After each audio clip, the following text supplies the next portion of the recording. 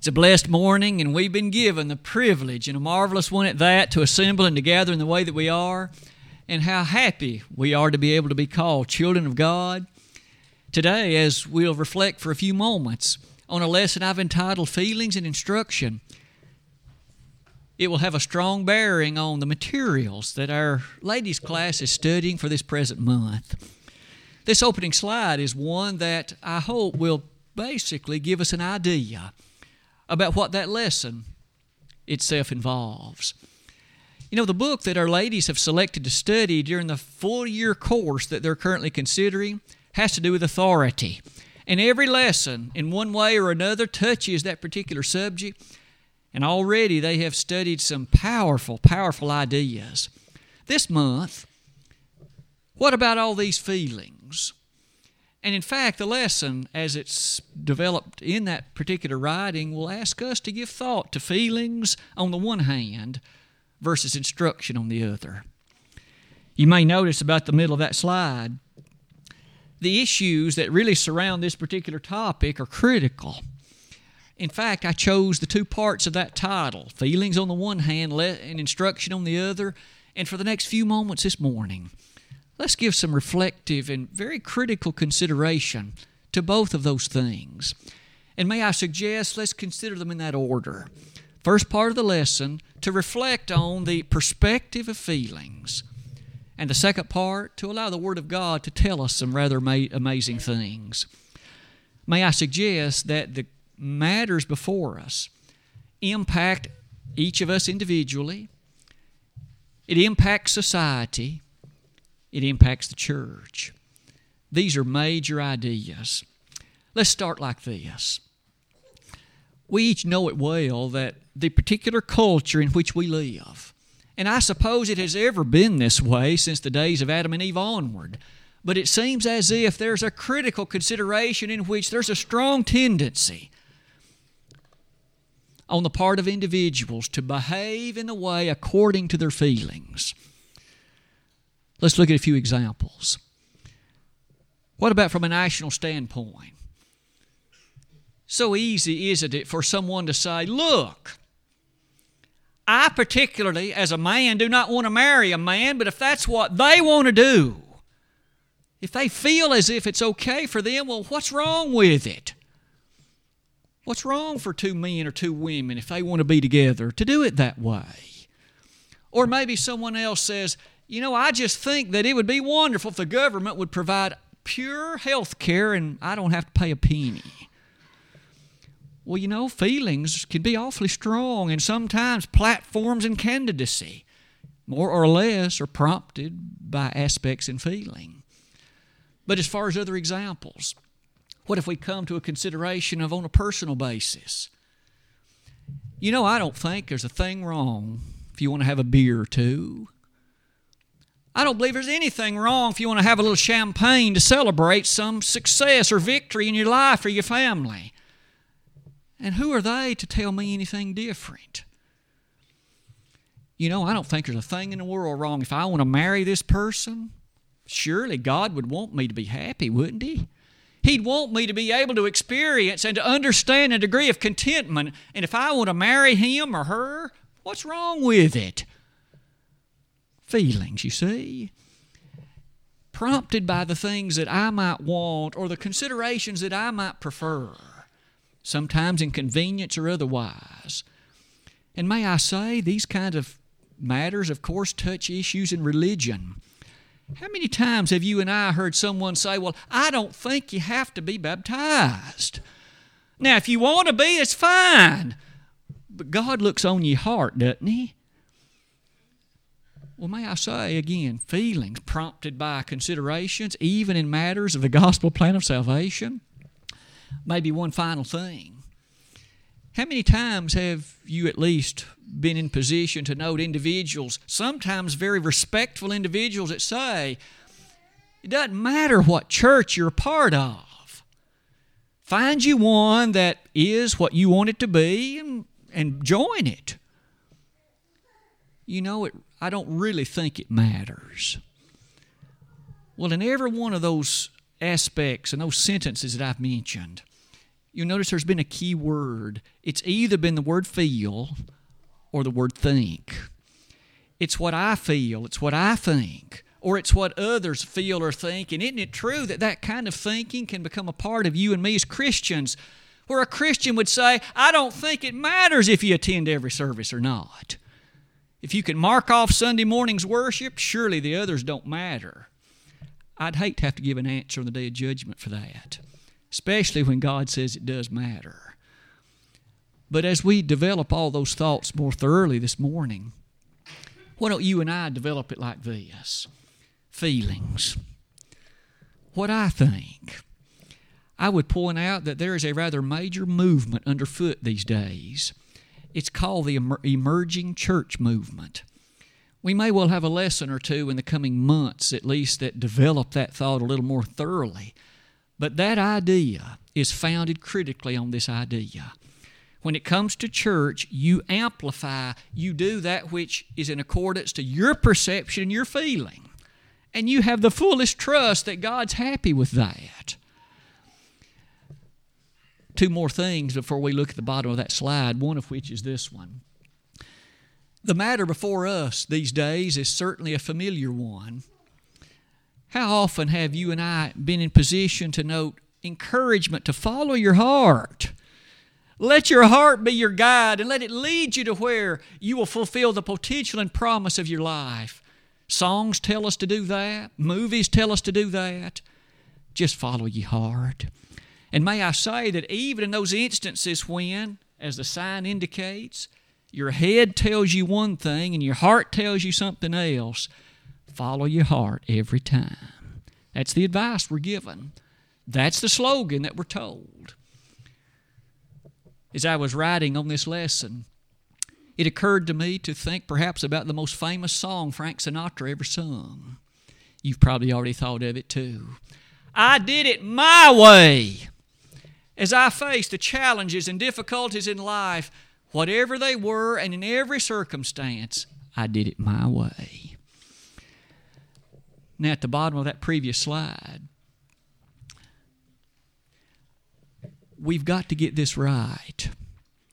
The advice that I've just listed for you, and it wasn't any surprise, it's all wrong. Every bit of it has been wrong to this point. There is a way that seemeth right unto a man, but the end thereof are the ways of death. The Bible and the book of Proverbs, twice, in fact, practically verbatim, chapter 14, verse 12, chapter 16, verse 25, there's a way that seems right. It looks to be the thing, and my feelings would tell me to go that way. And the inspired writer says, it leads you to death. It leads you nowhere good. It leads you to doom and destruction. It is not the feelings that's your guide that you can trust. There's a way that seems right, but its end is death. Those aren't the only verses in the Word of God that bring us to that observation. Let me quickly mention a couple more before we move to the next part of our lesson. In Jeremiah 17, it is the 9th verse of that chapter where the great prophet, God in fact speaking through him, had a message for the children of Israel. Now by that time, of course, Babylonian captivity was on the horizon. They had behaved badly. They had rejected God. They were following their heart. Listen to me now. The children of Israel had begun to follow their heart, and here's what God said. Jeremiah 17:9. The heart is deceitful above all things, and desperately wicked. Who can know it? God told through the prophet to the people of Israel, your heart can be easily swayed. It can be easily deceived. Circumstances, fads, and fancies, and those who are eloquent speakers, they can persuade you into ways that are not safe and they are not good. If only our world could appreciate that truth today. As we come to the New Testament, Romans 1:21, on that occasion, Paul, as he kicks off the Roman letter, it was to them, he said, your foolish heart is darkened. Notice, the darkness had come over them. They had followed their heart, but it had led them to places of darkness. It had led them to aspects and avenues that were not holy and good. It had led them to destruction. I hope that this opening slide has at least reminded you and me of the great danger attached to feelings. Feelings are not by themselves a safe and comfortable guide. As you and I have already learned, the heart can be deceived. The heart can in fact make decisions that are not in accordance to truth. No wonder we need the second part of the lesson. Ye shall know the truth, Jesus said, and the truth shall make you free.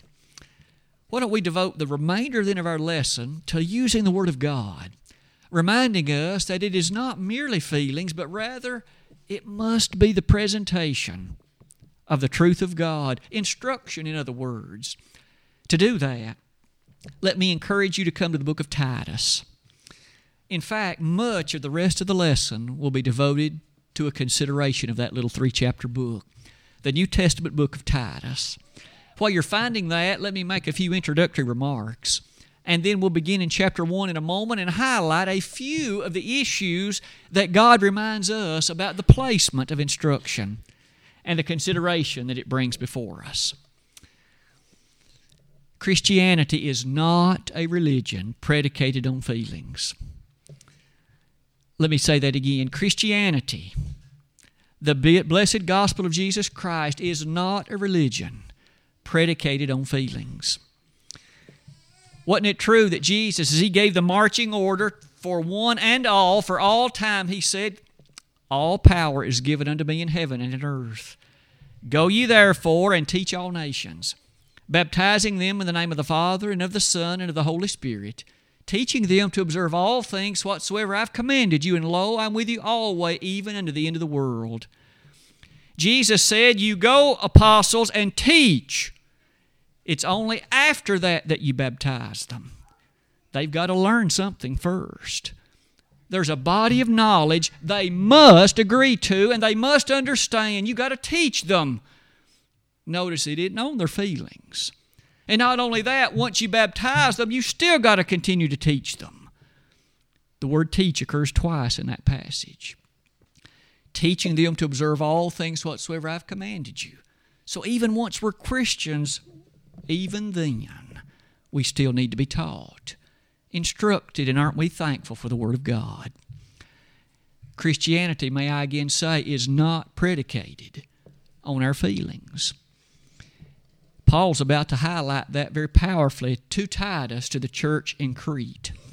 As we begin that consideration, notice the opening verse of the book, Titus chapter 1, verse number 1. Paul, a servant of God and an apostle of Jesus Christ, according to the faith of God's elect, now notice it with me, and the acknowledging of the truth, which is after godliness. As we're going to learn in a moment, the individuals living on the island of Crete, their culture was rather bad, and their behavior was very, very less than ideal. At this point, notice verse 12 to at least draw that point to consideration. One of themselves, even a prophet of their own. So a very prophet, a person who would speak on behalf of the people living on the island of Crete, would say, the Cretians are always liars, evil beasts, slow bellies. May I say, the culture on Crete was questionable. Notice they were known for lying. They would just as soon tell you lies to give you any indication of the truth. They majored in sharing falsehood. That's what they liked to do on the island of Crete. Not only that, it says they were slow bellies. They were lazy people. They didn't like working much. So they liked to lie and they liked to be lazy. It also says they were evil beasts. That's Paul's inspired description of a society that liked to do things that were ungodly. No restraints physically, whether it be sexual or otherwise. Do whatever you feel like doing. Now notice, one of the people on Crete would in fact describe the people that way. And in the midst of that kind of situation, there was a congregation of God's people on the island of Crete. And Paul, through Titus, urged them, you cannot be governed by your feelings like this. There is an acknowledging of the truth, Titus 1 verse 1. No wonder in that light. Go ahead and turn to chapter 2 with me. And let's notice verses 11 and 12. Again, notice the powerful description to those that would be Christians. For the grace of God that bringeth salvation hath appeared to all men. Watch it with me, teaching us. Notice there's instruction involved. God's grace teaches us something. It is not something that merely I feel. There is an instruction involved in the grace of God, and it goes on to say, teaching us that denying ungodliness. You people on Crete, again, Paul through Titus would say, you've got to deny ungodliness, this laziness, this lying, this evil beast character. You've got to deny this. Or furthermore, worldly lusts. It's not just what you want to do, and it's not what you think. Closing part of the verse, we should live soberly, righteously, and godly. God's grace teaches us, and you'll note with me, the people on the island, the people, of course, related to the church, it wasn't merely what you think. It was a response to instruction. With that as a background, look at a few of the specific ways that the book develops that thought. I would mention this one. Correction isn't always enjoyable. Maybe we remember that from Dad and Mom, don't we? There were times that rebuke and correction was not a pleasant experience. Look at verses 12 and 13, chapter 1. This witness is true. I'm reading verse number 13. Wherefore rebuke them sharply, that they may be sound in the faith. Paul admonished Titus, you got to rebuke them, and he said sharply. It's going to take strong language. They can't behave this way, following their feelings, and be pleasing to God. You got to be strong. And as you preach that truth, it's always done in love, of course, but you can't compromise it. Chapter 1, what about elders? You can imagine the difficulty that these elders in the church at Crete would have had. In a society that enjoyed laziness, lying, ungodliness, evil beasts, that congregation no doubt had some strong opposition from the devil and his forces. Look at verse 5, beginning in chapter 1. For this cause left I thee in Crete, that thou shouldest set in order the things that are wanting, and ordain elders in every city as I had appointed thee. If any be blameless, the husband of one wife, having faithful children, not accused of riot or unruly.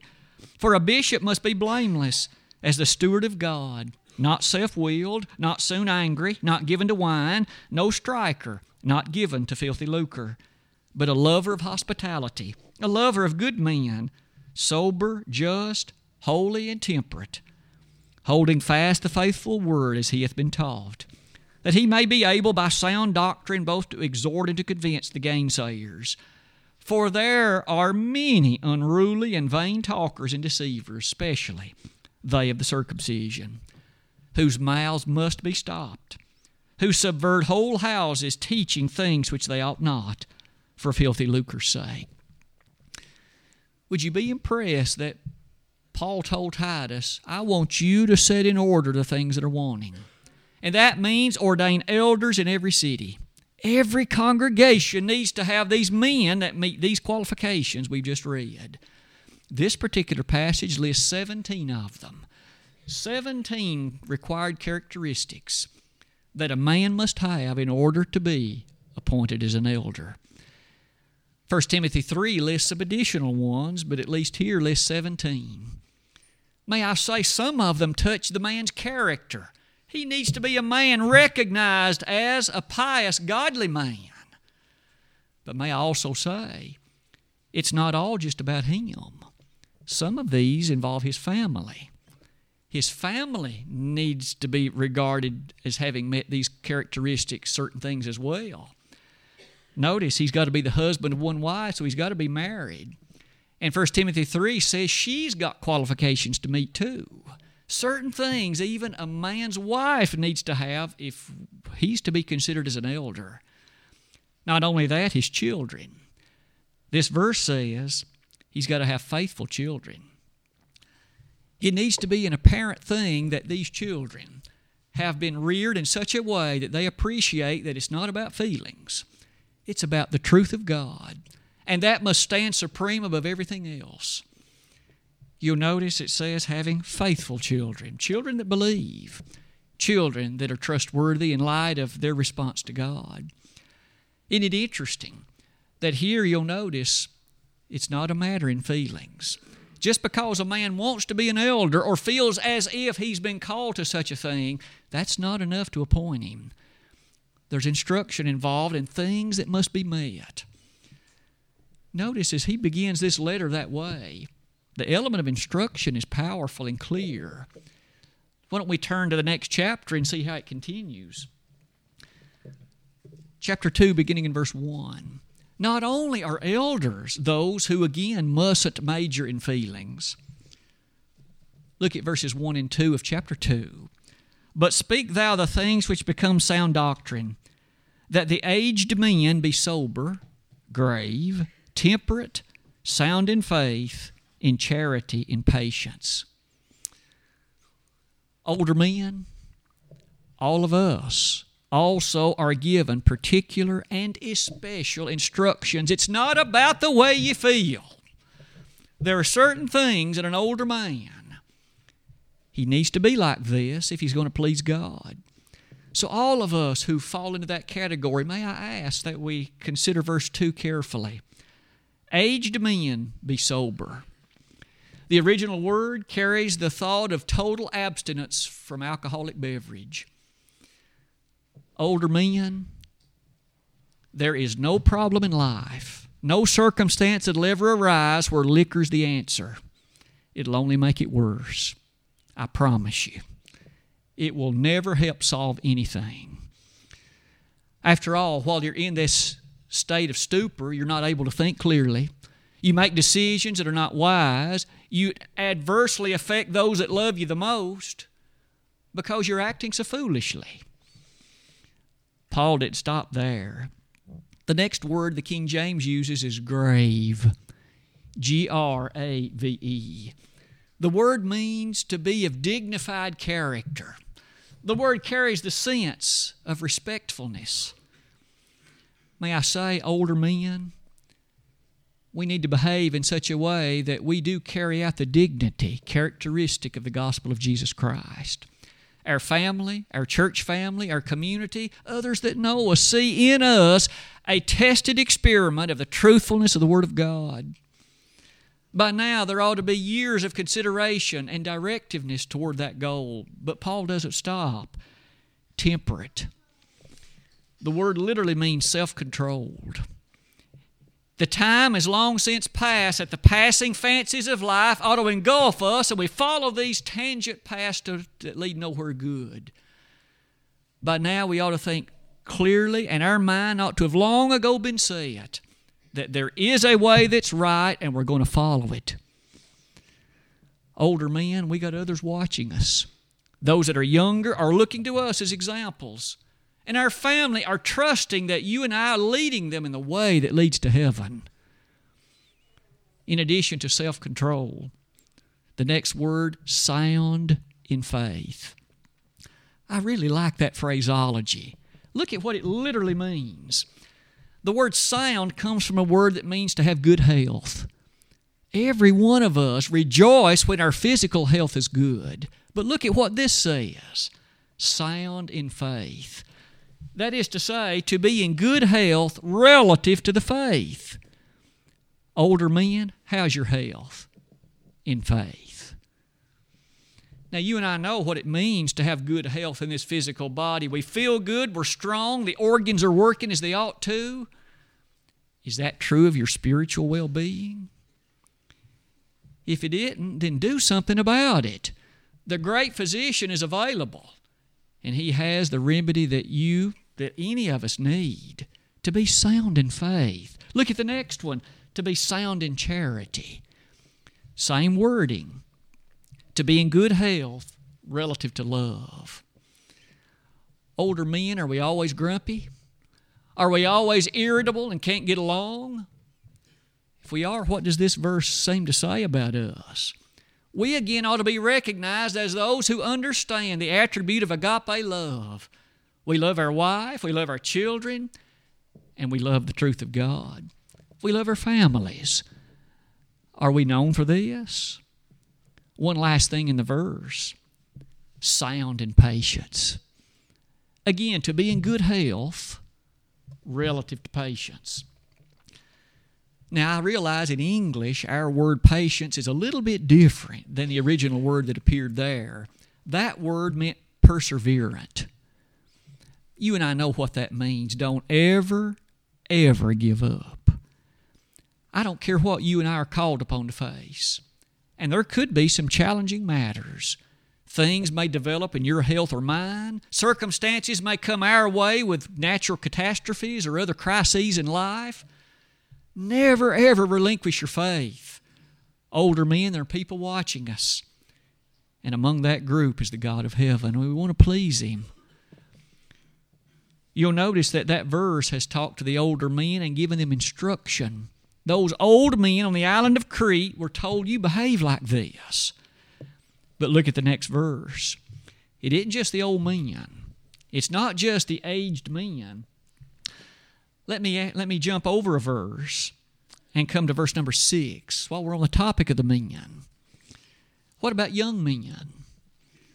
They too were described, and here's what it says. Young men likewise exhort to be sober-minded. Now, it may seem as if that listing is awfully short for the young men. I'd like to suggest to you, though, that there's a great deal included in that wording, sober-minded. Let's develop it like this. It carries the sense of judgment. It carries the sense of making proper choices. Those young men on the island of Crete had a lot of negative influence around them. Lying, evil beasts, slow bellies, laziness. Titus was admonished by Paul, you urge strongly those young men to make wise choices, good decisions, things they won't live to regret. That's one of the things that life so often brings us. Is we make a poor choice, it may bring a lifetime of regret. You'll notice one last thing on that slide. As Paul would quickly mention in this letter, that which is that powerful guide for judgments, the Word of God. We'll develop that certainly in just a moment, but let's turn our attention to the women. Notice in this ancient world that we may have thought was focused upon the men, Paul didn't leave out the women. What about the women in the church at Crete? Verse number 3. That the aged women likewise, that they be in behavior as becometh holiness, not false accusers, not given to much wine, teachers of good things, that they may teach the young women to be sober, to love their husbands, to love their children, to be discreet, chaste, keepers, at home, good, obedient to their own husbands, that the word of God be not blasphemed. Having made some statements relative to the older men and also the younger men, why don't we now give thought to verse 3? Older women, those women who have some years of seasoned experience beneath them. Notice what is said to them in verse 3. The word likewise is included, and so that means Titus, Paul says to him, there are instructions that the older women need to know as well. It's not just about their feelings. It's not just about what they may feel convenient or as preference. Here are some clear-cut elements in instruction. First of all, they be in behavior as becometh holiness. I've asked you to notice the definition of that. The wording in Greek is really pretty strong. That is to say, their demeanor, their conduct, their behavior should have an element of reverence about it. Quite often you and I think of the word reverent as it connects to certain individuals in various denominations who would preach. They're called reverend. May I say to you, that word carries a strong element of piousness and piety, correct behavior. Older women, strive to act reverently. Your demeanor, your conduct, your example to all who are privileged to know you should be an example of reverence. Look at what's next. Not false accusers. As you'll notice on the slide, the word seems to carry the following idea. That word false accuser, that comes from the word that you and I today would recognize as the base word for slander. We know what it means to slander somebody. You besmirch their reputation. You speak in a very negative or derogatory way of them, not in their presence. The older women were told, don't you talk like this. May I say it would include gossip. But I find it interesting that the very word that appears there is the same word that's used as the name for the devil in Revelation 12. Notice there he's called the diabolical one, known as Satan. That's the same root word as here. May I say, women, and men, it's true of us too in many ways. If we choose to talk and we speak in ways that are of the devil, we're not really following the instruction that God has given. Notice what else is said in verse 3. Not given to much wine. Now we understand this is not in any way an endorsement to moderate social drinking. I know much has been written through the ages about that word much. So some would say, well, look, I can drink a little. It just says not a lot. You can't interpret it that way, for it contradicts directly at least a half dozen other passages. Any Christian has got to be sober, and that means to abstain from wine. And so we know this does not mean in any way a license to moderate drinking. What it does insist is this. Those women of that day, and still to this day, you don't find the satisfaction of life in the carnal pleasures that would include drinking or anything like it. You find the true meaning in life and the significance of it in something far deeper and more profound than that. I'm reminded of Ecclesiastes 12, in which it says, let us hear the conclusion of the whole matter. Fear God, keep His commandments. This is the whole duty of man. The next element in the list, teachers of good things. Older ladies, you are commanded to be a teacher. Now, we realize that's not a public mixed audience, for again, other passages tell us you're not permitted to teach men in that way. But you're to teach the younger women. You are to teach them good things, such as what verse 4 tells us. I would ask that you notice that word teach includes the idea of training. Your life needs to be an open example that others can look upon and see your dedication to reverence. May I again say, this is not about feelings. Someone might say, well, I don't think I need to do this. It doesn't matter what you think. If you're going to please God, just like the older men who might say, I don't think it matters if I do these things. It does matter.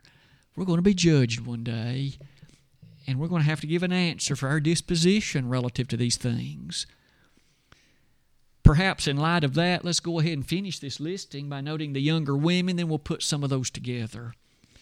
For after all, think about a younger person, a younger woman on the island of Crete. What things did she face? What challenges were hers? In the midst of all of that, look at what they were told, verse 4. That they may teach the young women. So these older women were to train, to instruct, to teach the younger women things like this. To be sober. Same word that you and I have noted previously. I would ask that as you look at that listing, the first one I have asked for you to consider is to love their husbands. Maybe it seems awfully strange to us that a woman would need to be encouraged and instructed to love her husband or to love her children. Isn't that automatic? Isn't that something that should come naturally? And yet the inspired Paul told Titus, these younger women need instruction in this. Let's face it, younger women. Sometimes it isn't easy to live with a man. He can behave in ways you don't understand. He can make choices and decisions that seem perplexing to you. An older woman who has lived for a number of decades with a man in faithfulness in her marriage, she can instruct that younger woman, here's how you love your husband. And when it comes to loving your children, they're going to do things that drive you crazy sometimes. They're going to act in ways that are astounding and oftentimes very frustrating. For a woman who has already reared her children, that older woman, she can teach that younger woman, here's how you deal with those challenging toddler years. And here's how you deal when they get to be teenagers. Here's what you're going to face. Be ready for it. May I say that younger women appreciate the wisdom of the older women in this audience. Ask them questions. Tap into their reserve of wisdom and knowledge. It's amazing what a repository of truth they are. May I say, trust perhaps in others. As an older man, if you'd like to ask him, he was a boy once. And if you have a teenage son who's beginning to behave in ways that are very challenging and difficult, ask someone else who's been through this. They may have words of wisdom that'll mean a great deal to you. As I close that slide, let me say this. Those younger women were also told to be discreet. That word literally means to be sensible, to be self-controlled. You can't go by your feelings. I know there's a lot of peer pressure, and they're doing a lot of things, and they're going to encourage you to do it, and the devil is too. But you can't be guided by that. Your feelings are not a safe guide in that regard. One last thing, chaste. Oh, how sweet that word is. A word that carries the essence of purity, the essence of innocence, the notion of holiness. You and I realize, of course, there are sexual implications in that. That white dress on a woman's wedding day needs to mean something, to indicate that she has kept herself for her husband, and that in faithfulness she and he will enter that holy bond of matrimony, and intending therein to be faithfully encouraging and wed one to the other throughout life. No wonder those things bring us to the remaining elements of the list. He goes on to say in verse 5, keepers. Now that's an interesting word. The word literally means workers. Even younger women, you see, they have work to do. They're not to be lazy, even though that was the culture of the island of Crete. You'll notice, though, the next word seems to indicate the particular realm in which their work takes the highest consideration, at home. Now, that verse doesn't teach that it's wrong for a woman to work outside the home. It doesn't teach that. But what it does say is God expects women, because He has equipped them in ways He hasn't equipped most men, to take care of the duties and the things to run the house in the way it ought to be done. She is equipped better to do that than a man. She thinks in ways that make that easier for her. And she can certainly accomplish it most of the time much more efficiently. She is supposed to keep that house running in the way that it should. Now, the man's still the husband. The husband, of course, is the head of the wife. But he has given to her these duties, these obligations, and she, according to these words here, are to fulfill them. Two last things. She is to be good. You may notice the elder was to be a man who loved that which was good. But here the younger women are to learn to appreciate and value that which is good. Finally, it is noted that she is to be obedient to her own husband. I realize since the 1960s that has been rather taboo for a woman to obey her husband.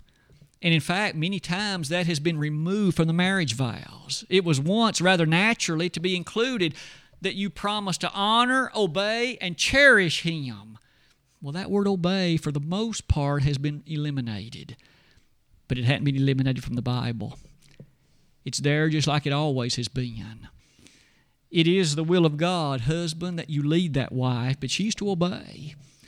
And so, men, we have an obligation here. We need to lead them in a way that they would be comfortable submitting to our leadership and to lead them in the pathway that leads to everlasting life. And in that way, of course, she is expected to obey such an husband as that. And certainly that would make it much easier for her. In other cases, she'd still have to obey, but it wouldn't be nearly as pleasant or comfortable for her to do it. Let's close that slide like this. I think we'd all agree that feelings have not been the matter for the book of Titus. It's been instruction. Whether it be elders, older men, younger men, older women, younger women, all have been given instruction to follow. May I say that you could even include servants in verses 9 and following. In other words, even those that were slaves, they had instruction. It was not on feelings. Perhaps a servant would say, but my master mistreats me. That didn't change what Paul wrote. Verse 9 says, exhort servants to be obedient unto their masters. He didn't say, if they treat you well, you will be obedient to them, regardless how they treat you. May I say that a lesson like this one is a reminder to all of us that there is a straight and narrow way that leads to everlasting life. And the instruction of God's the only way we can tread it safely. Let's close our lesson like this. To summarize what we've learned this morning, using the book of Titus as our primary guide. Feelings on the one hand versus instruction on the other. On the one hand, we're so often admonished, follow your heart, your feelings. But we've learned that is not so. For there is a way that seemeth right unto a man, but the end thereof are the ways of death. Isn't it interesting then, in light of those ways of death, the sadness that goes along with it, it offers you and me an opportunity to respond to the gospel's call of invitation. I hope each of us today are admonished to be a better husband and father, to be a better wife and mother, to be a better and faithful Christian, and it's only by God's instruction that we can do that. It's not the way you and I feel about it, even though our world would have us to think otherwise. Today, if we could be of response and help in any of you, we'd be delighted to do that. If you'd like to become a Christian today, turning your life over to the one who will safely keep it until death, if you'll be faithful to Him. You need to believe in Jesus, repent of your sins, confess His name, and be baptized.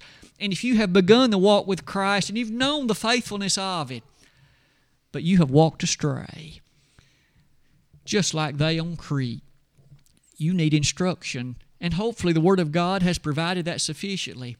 But may I say, if you need additional instruction, meet with one of our elders or myself. We'd be happy to open the Bible with you to help you come to appreciate what the teaching of God is. Today, if you'd like to respond publicly, we want you to know that we, just as God loves you, and we want you to be right and to go to heaven, because that's the most important thing. If you need to come back to your first love, you do that by repenting of your sin, following, of course, your belief and conviction that God's way is always right. And upon that repentance and confession, God will forgive you. Come before us today and make acknowledgement of that, and Jesus will love to welcome you home as His faithful child. Today, if we could help you in any of these ways, why don't you come while together we stand and while we sing?